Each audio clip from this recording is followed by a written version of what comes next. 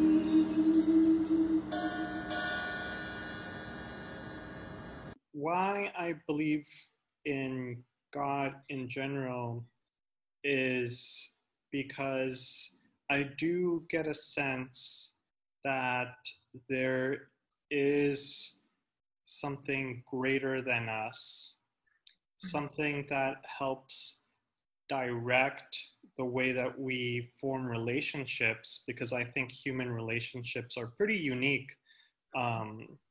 in this world. And when I read the Bible,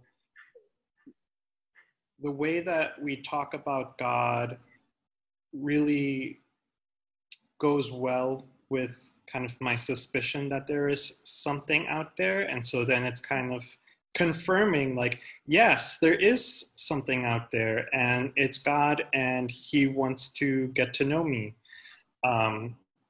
He or she wants to get to know me. And then with Jesus, we have kind of the part where there is this connection with someone, and that someone is also God. And just having that connection is really meaningful to me and helps me understand my relationship with myself and my relationship with other people. Mm-hmm. And I go to church so that I can hang out with people who think that way too. And I was introduced to Jesus before I remember anything else. And so I've known Jesus my whole life, and it's through the lessons that I've read in the Bible, and that I've learned in Sunday school and from other Christians, that I've formed a lot of my thinking and beliefs, not just as it relates to religion, but just how we interact with people, how I love myself, just how I interact with the planet. So I call myself a Christian because it's just as if I were introducing myself with my last name. It's part of my identity, who I am, my history. And so I also love going to church because I love hanging out with people who know that. It's kind of like when I go home and visit my family and we have all these inside jokes and all these stories. That's how I feel whenever I go to church. We connect in a way that I can't connect with other people. So I hope you've enjoyed service so far. Let's just jump into part 2 of our sermon from last week. Systems are supposed to serve us, right? I pose this as a question because all too often it feels as if we're serving the system instead of them serving us. We speak of the need to serve something greater than ourselves. And yes, that can be a driving and healing force for people. Yet, the critical thinking and commitment needed to serve the common good is all too often morphed, twisting into a shape no longer recognized as a system driving toward the common good, but instead driving toward a different reality. What do I mean by that? It's no longer a question of how we structure things. So there is balance between all our systems for the ultimate goal of the common good, as we seek to reflect God's interpenetrating unity within creation. Now, the common good is about healing and unifying people and creation. Now, Romans 8:19 through 20 speaks of all creation awaits in eager anticipation for the children of God to be revealed. For all creation was subject to frustration and futility because of the separation or the fall. When we, the people, are healed and delivered from our foolish notions that some are better than others, or that only some were created in God's image, and the rest of humanity was created to tempt and test the elite. So we put them down, those who were created just to tempt and test us. We put them down with violent force because we don't really think of them as human, as the predestined. or we fail to recognize that all humanity is elite, special, unique. For God would have all humanity be saved and come to the knowledge of truth. We are acting as people still captured in a mindset of the fall or the separation. And we fail to access the mind of Christ given to us via the Spirit because we have not realized that we really do have the Spirit. God really does live within us. We carry the Spirit of the living God around like a passenger in a transport vehicle, thus continuing the practices of separation. We have been given the gift of being part of Christ, his body. We need for one another, for our systems to work. We need to support the whole of his body. Our systems work for the common good, or at least that's what they were supposed to work toward. But instead, too many of the systems have been twisted so that the driving force of working for the common good has been replaced for the driving force released in the fall, and that being that which separates us. And that which makes me feel good because there are those who are less than me, that are othered, and that I become the special one, and there's no room for anyone else. These forces of separation propel us to create and maintain hierarchies of gender, of race, of orientation, of education, of employment, of value, and even more based on false constructs that deny and stand in opposition, that deny God and stand in opposition to who God is. God created from or based upon who God is. God is triune. God is interpenetrating unity. God did not and does not act in contradiction to God's self.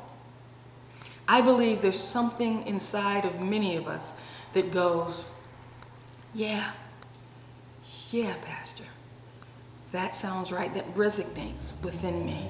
That's truth. So this question, systems are supposed to serve us, right? Is an important question because it moves us immediately toward deconstructing the lies so that our systems, our world, can be transformed. Do you believe that Jesus has gifted you to be in his body to help with his work of redeeming the world? If you do, then there's work we have been invited to do. And more so, listen. We've been anointed, we've been gifted by the Spirit of God to do this work. There was this dude, I told you about him, I think, a little bit last week, named Walter Wink.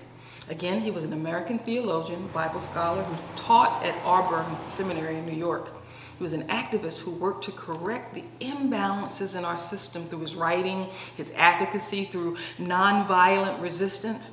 He wrote a bunch of stuff, but he had this trilogy of books entitled Naming the Powers, Unmasking the Powers, Engaging the Powers.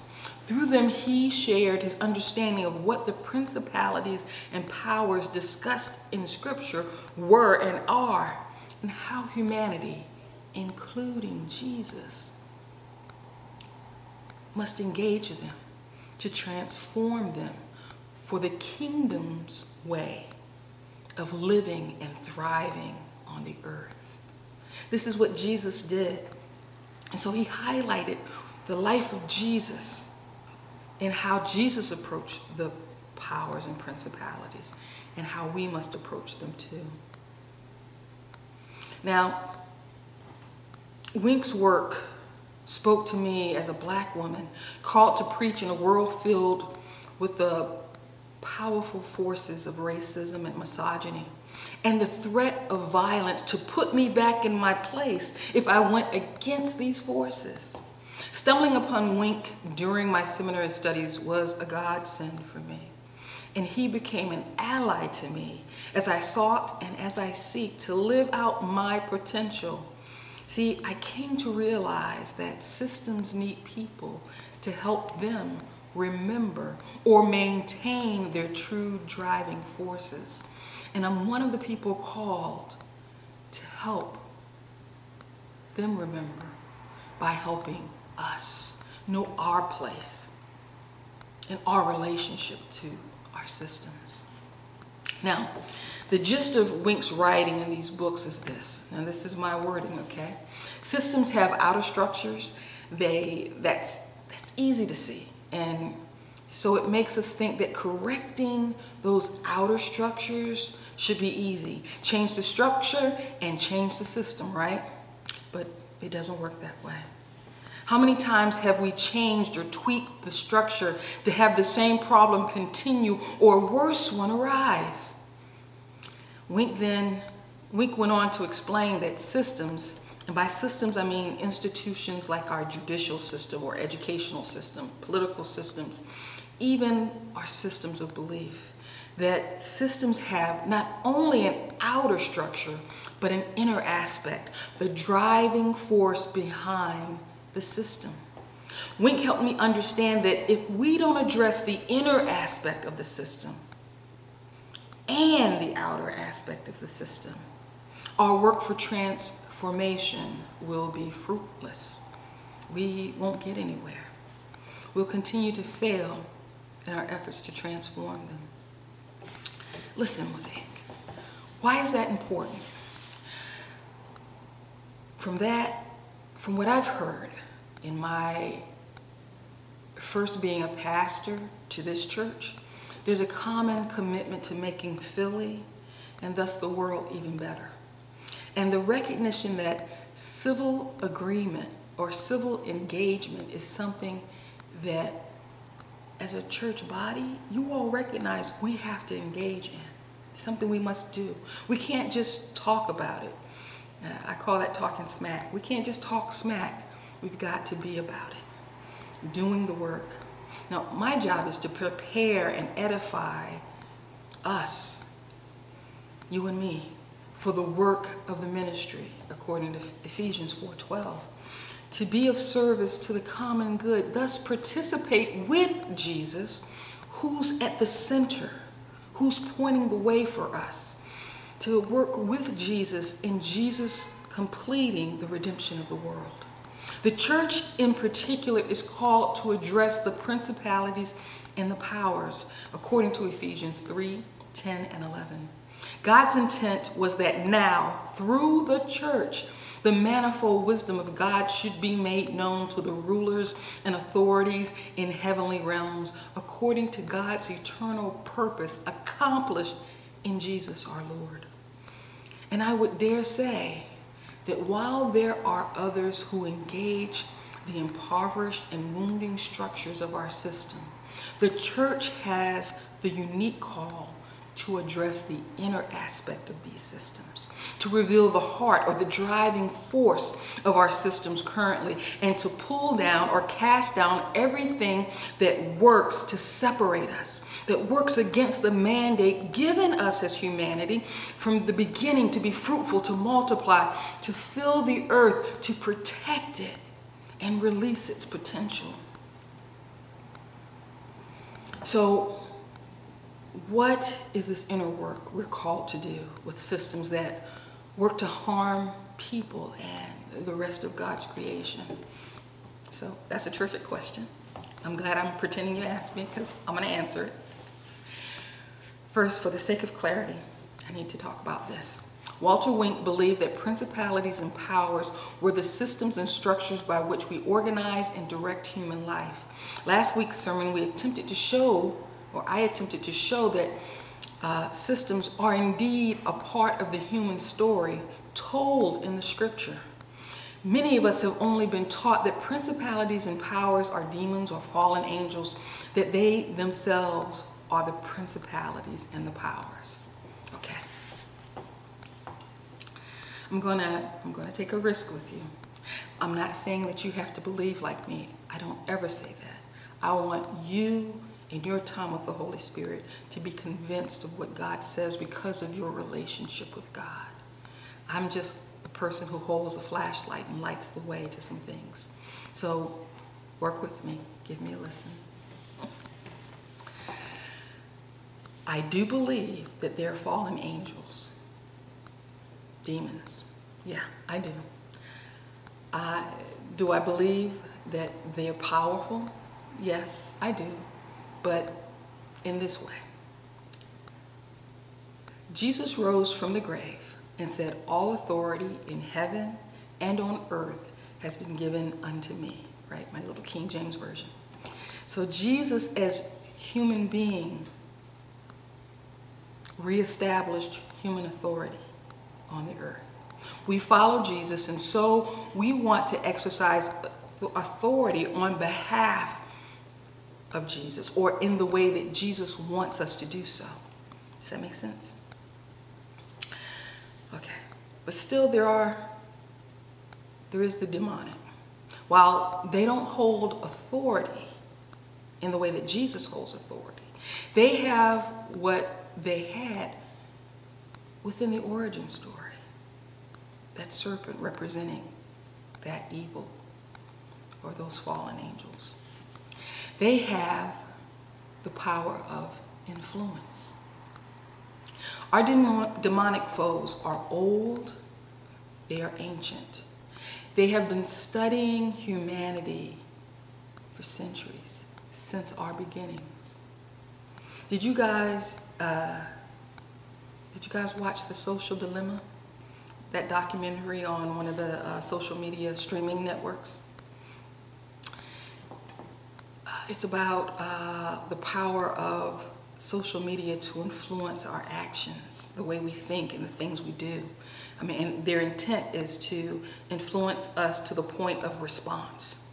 So if social media can hold that kind of influence over us, just imagine how this finite group of beings who've been watching us, just imagine how much they manipulate us.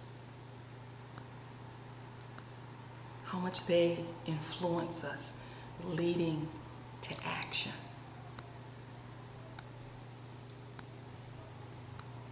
They work through influence. So the principalities and powers are not just beings, okay? But the systems these beings influence. It's like there's a kingdom and there's a throne. You have a kingdom, and then you have the throne of that kingdom.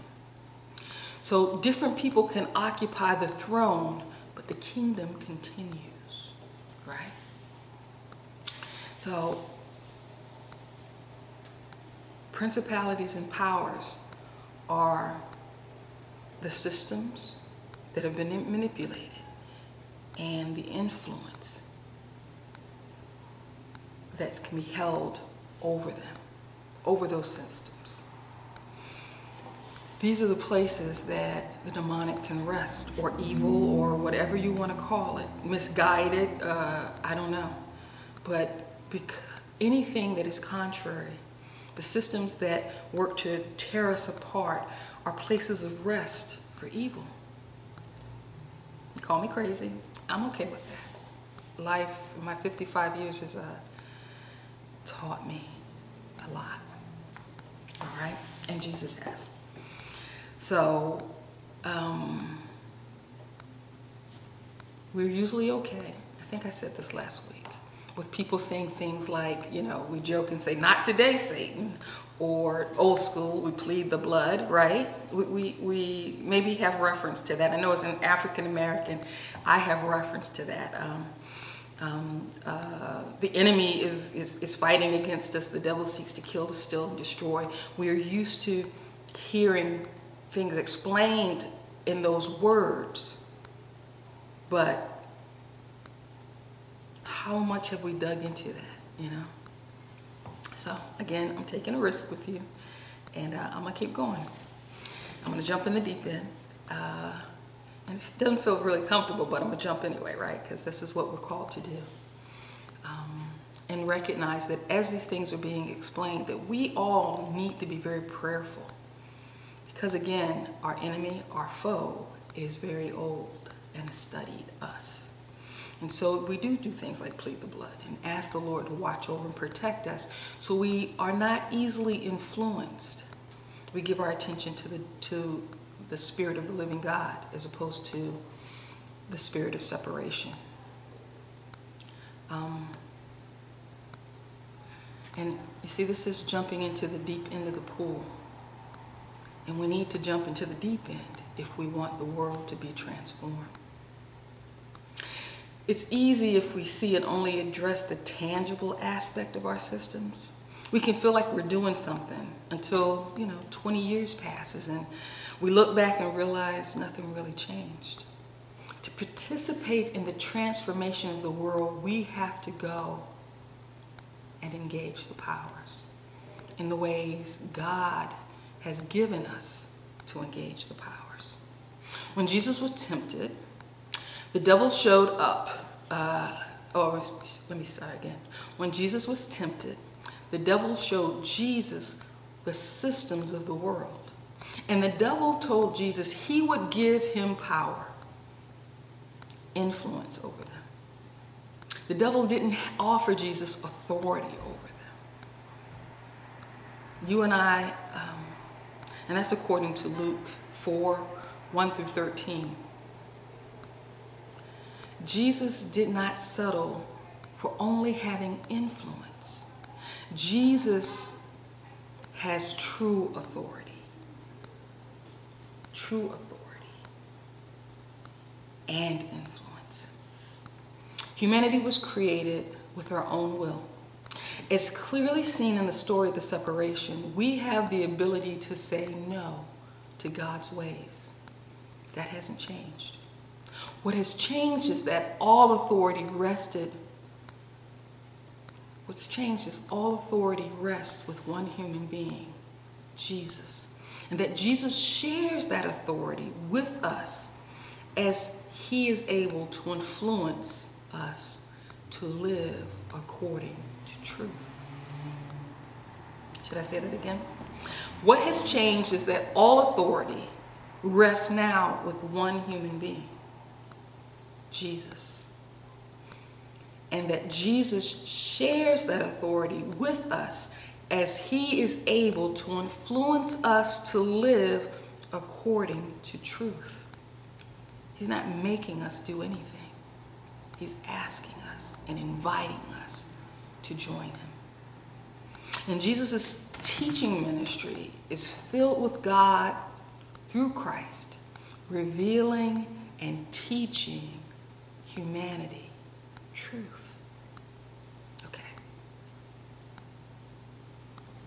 So we were told by Jesus in John 8:31 to the Jews, or those people who were gathered right there with him at the time. To the Jews that believed him, Jesus said, if you hold to my teachings, you are really my disciples. And in verse 32, he said that you will know the truth, and the truth will set you free. See, the people gathered were like, look, Jesus, we are descendants of Abraham, and we've not been slaves to anyone. How can you say that we shall be set free? And Jesus' response is so simple and so clear. Verse 34, I tell you the truth. Everyone who sins, or everyone who conforms to that which separates, is a slave to it. Are you starting to understand why I use the word separation instead of the fall now? It makes it so much clearer, I think, and helps me understand what the Lord is talking about. We make sin too often an individual thing, but we were created to be a people living in unity. Wrongdoing doesn't just affect the private or the individual, but it can and often does impact all of us, for it penetrates into the ways we think. We all think about the world and how we engage it. When our thinking conforms with and institutionalizes that which separates humanity, our systems twist out of shape. And we give place to the devil. Guess what it means to give place. We give place to the devil. We give a place of influence to the devil and become tools for the devil's manipulation. Our systems become tools for manipulation, and thus we make a throne of influence for evil to rest or to sit in those systems. Evil in the form of a demonic spirit can rest in our systems because of influence. And evil in the form of a spirit can rest with individuals or people groups because of influence. We become slaves to that influence. This is what it means to be possessed. Forget about all those spooky movies. You know, it's October, it's the time for spooky movies with people's heads twisting around and stuff like in The Exorcist. This is what it means to be possessed. A slave to demonic influence and doing that which separates or harms through systems and attempts to do long-term injury to the souls of humanity. So we started this portion of the sermon with the question, what is the inner aspect of systems, the principalities and powers? What is this inner aspect of systems we're called to address? We are called to make known to the principalities and powers, the rulers, the multifaceted wisdom of God, according to Ephesians 3:10. How do we do that? We must confront the actual driving forces behind the systems with truth. I believe a good place to start confronting and engaging powers is with the truth spoken in the Beatitudes found in Matthew's Gospel 5:3-11. Verse 3, blessed are the poor in spirit, for theirs is the kingdom of God. Now the Zondervan Study Bible explains this verse this way. When we recognize that we are not spiritually sufficient, that we need the Holy Spirit's life, power, and sustaining grace in order to inherit the kingdom. This moves us away from arrogance and privilege and pride, which strengthens hierarchies and creating elites which seek to preserve favor for themselves and exercise a twisted dominion over others. When we recognize that stuff places us in a place of being spiritually insufficient, then we are the poor and we recognize our need for God. Verse 4. Blessed are those who mourn, for they will be comforted. To mourn is to grieve over our human weakness and failure, to meet God's standard for relationship and connection. We join God in grieving disconnected aspects of God's creation. Blessed are those who mourn, for God will comfort us. Verse 5. Blessed are the meek, for they will inherit the earth. The meek are those who have embraced what it means to be poor in spirit and mourn. As a result, they have humbled themselves before God. They take God as leader and guide to truth and desire to live in and engage the world based on God's mandates and directives. Verse 6. Blessed are those who hunger and thirst for righteousness, for they will be filled. Those who hunger and thirst this way hunger for systems that work to correct and maintain correct relationships with God, with self, with others, and with all creation. They are actively engaged with the Spirit, receiving direction on when and how to participate in the healing of the world. They are driven by the desire for right relationships, the desire for righteousness in all they do. Verse 7. Blessed are the merciful, for they will be shown mercy. The merciful are those with an outpouring of empathy resulting in compassion. Compassion is this word hesed, and it implies this notion of I will chase you down to bless you. I will chase you down, knock you over, roll you up into my arms, and bless you. And God has blessed the merciful with that same intensity of compassion, that outpouring of empathy, because we have a high priest, according to Hebrews 4, who understands the very thing we go through. We know that the struggle to shed off conformity to the systems of this world and to extend grace and mercy to others, we know how difficult that is. But we choose to believe God for victory. The merciful take up the cross, the cost of the cross of the gospel, to speak out and to demonstrate, for they know they will be wounded. But in the end, there is triumph and victory. Verse 8, blessed are the pure in heart, for they will see God. These are those being delivered from the powerful influence of evil in their lives. With the guidance and support of the Holy Spirit, their chains or connections, theirs, yours, mine, our chains and connections to the evil, the separations, the hierarchies of this world's systems are being broken. We are growing in the ability to recognize if the driving forces are for good or if they are for evil, and we respond accordingly, calling ourselves to a higher standard, the standard of love.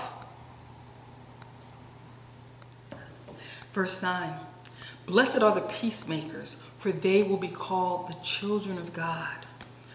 I love that peacemakers, I love that the children of God are called peacemakers. These are individuals that understand that the peace that they have, that God has granted us, is from Jesus. Peacemakers operationalize our peace, knowing that the scriptures, well, Jesus tells his disciples, remember this? He said, when you go into a town, if they receive you, leave your peace. And if they don't, knock the dust off your shoes.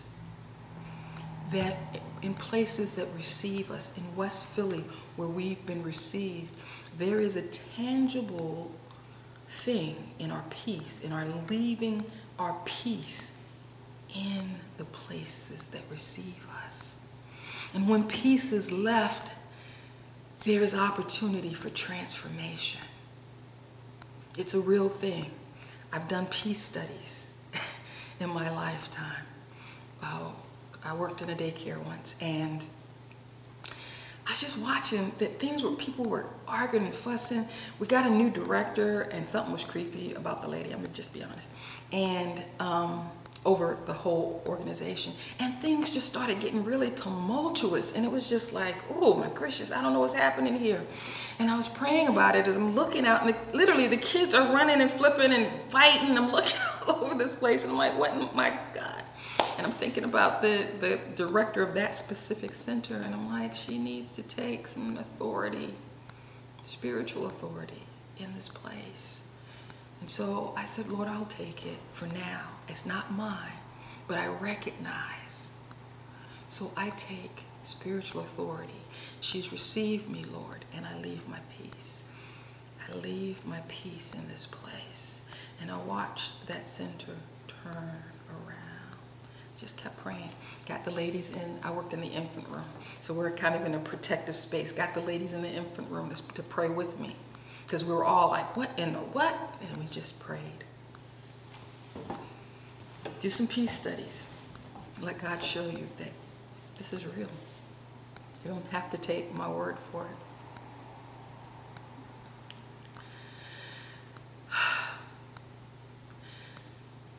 Peacemakers call upon our actual human authority we call upon, through the authority God has given us, spiritually, and through our engagements in the world, we call upon that peace. Call upon God's presence, which is peace, so that it will help all of us submit to the ways of love and justice and peace and harmony. Peacemakers are those who directly confront the powers. And sometimes they understand that sometimes they may experience harm to their bodies, but not their souls. They don't fear what can harm the body. But the endeavor is so important for the souls of other people, for the writing of creation, that it's worth the cross that they carry. Jesus says when we take on these attitudes from the Beatitudes, when we allow them to become a part of our attitudes, our driving force behind our actions, and the correctives we apply to our systems, we will encounter conflict. We are the light of the world and must shine so that a new day of unity and growth comes to our world. So we must do what we are called to do. Create and transform the powers so that our systems serve. They serve the common good. We must confront evil and that which dwells in the dark. For truly God says, light shines in darkness, and darkness cannot overcome the light. How do we confront this kind of evil? How do we participate in transforming the world as God has asked of us? We do the inner work of being transformed by renewing our mind to the driving forces sanctioned by God in the Beatitudes and other areas of Scripture. We let this mind be in us, which was in Christ Jesus, who thought equity with God was not something to be grasped. But he emptied himself. And he took on the nature of a servant. And though being in the form of a human, Jesus followed those driving forces to usher in the kingdom of God. In this way, when we allow God's driving or sanctioned driving forces to become ours, we die to selfishness in this world. And we, again, are becoming new creations. We are living it out, what it means to be a new creation in Christ, with transformed minds that allow us now to effectively engage the powers, not by force of our own wills, but by speaking and demonstrating, like Jesus, our rejection of what separates, and we endeavor to think and do that which brings together all God's kingdom. That's the simplest answer that I can give you.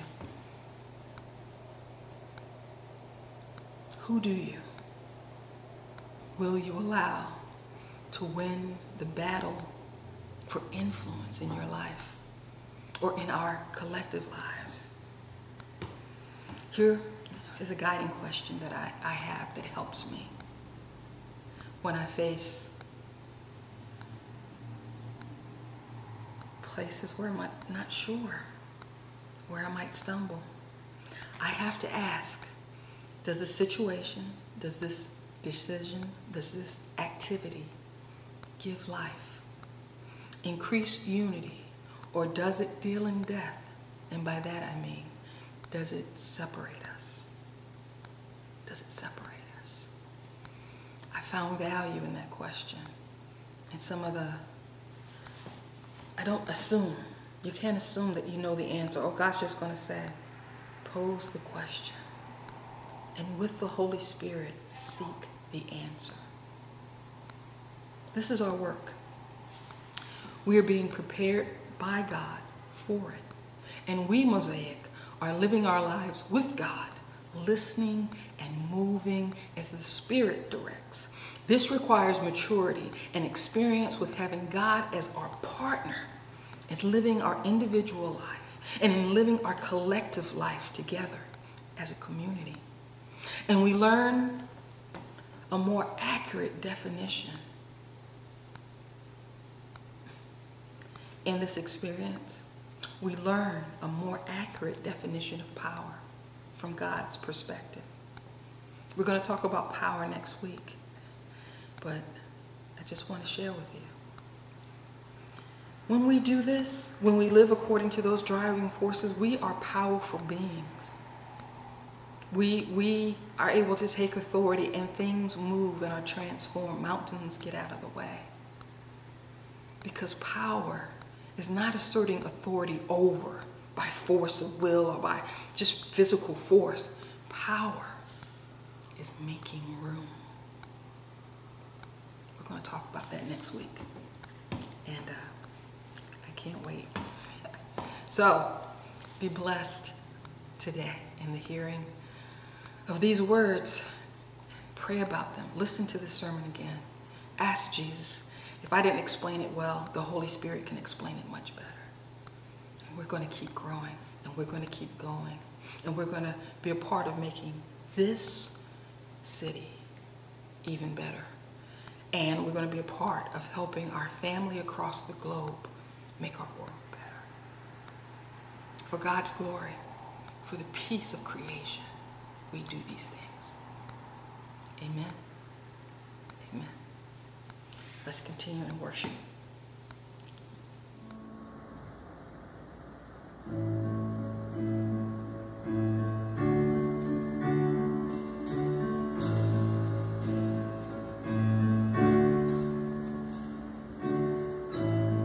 There's nothing worth more that will ever come close. Nothing can compare. You're our living hope.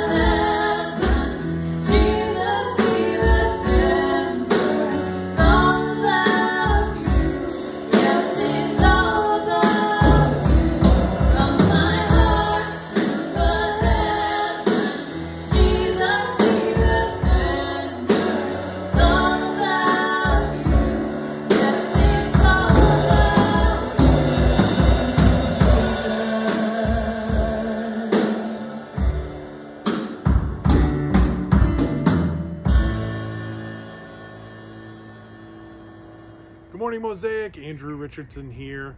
We are looking for some volunteers. As many of you know, Sunday mornings, these virtual services, I actually have been putting together the services, and we are looking for some volunteers to help with specifically video editing. I know so many of you reached out about volunteering when we were on Zoom. We still have your information. We're going to reach out, but I wanted to see if there's anyone out there who has some video editing skills. We would love to be able to work with you, and thank you so much. Really appreciate it. Enjoy today, and have a great rest of your fall. Thanks a lot. All right. So, announcements. I am so thrilled to see that people are voting. You kind of post in pictures of your little stickers saying I voted and things. That is wonderful. So again, reminder that Power has presented us with some material to help us so that we understand where we can vote, how we can vote. Remember also that if you vote by mail, that there are two envelopes. There's the privacy envelope that has to go, your ballot goes in the privacy envelope, and your privacy envelope goes into the envelope that has the address on it. Seal it, turn it over, and sign the affidavit on the back. And then you can drop it directly at a polling center, or you can put it in the mail, okay? So be counted. It's very important that we participate. This is how we also participate in transforming our world. So please vote. The other thing, please remember those pictures for Kennedy that she asked, if you had any pictures of us doing, you know, apple picking, I don't know, at the fall festival down at Holy Apostle. If you have any pictures of our hayride or us when we're gathered here, any kind of thing that we were doing for Christmas or any holiday, or even from Brad and Becca's goodbye party. So would you send her some of those pictures and share them with her?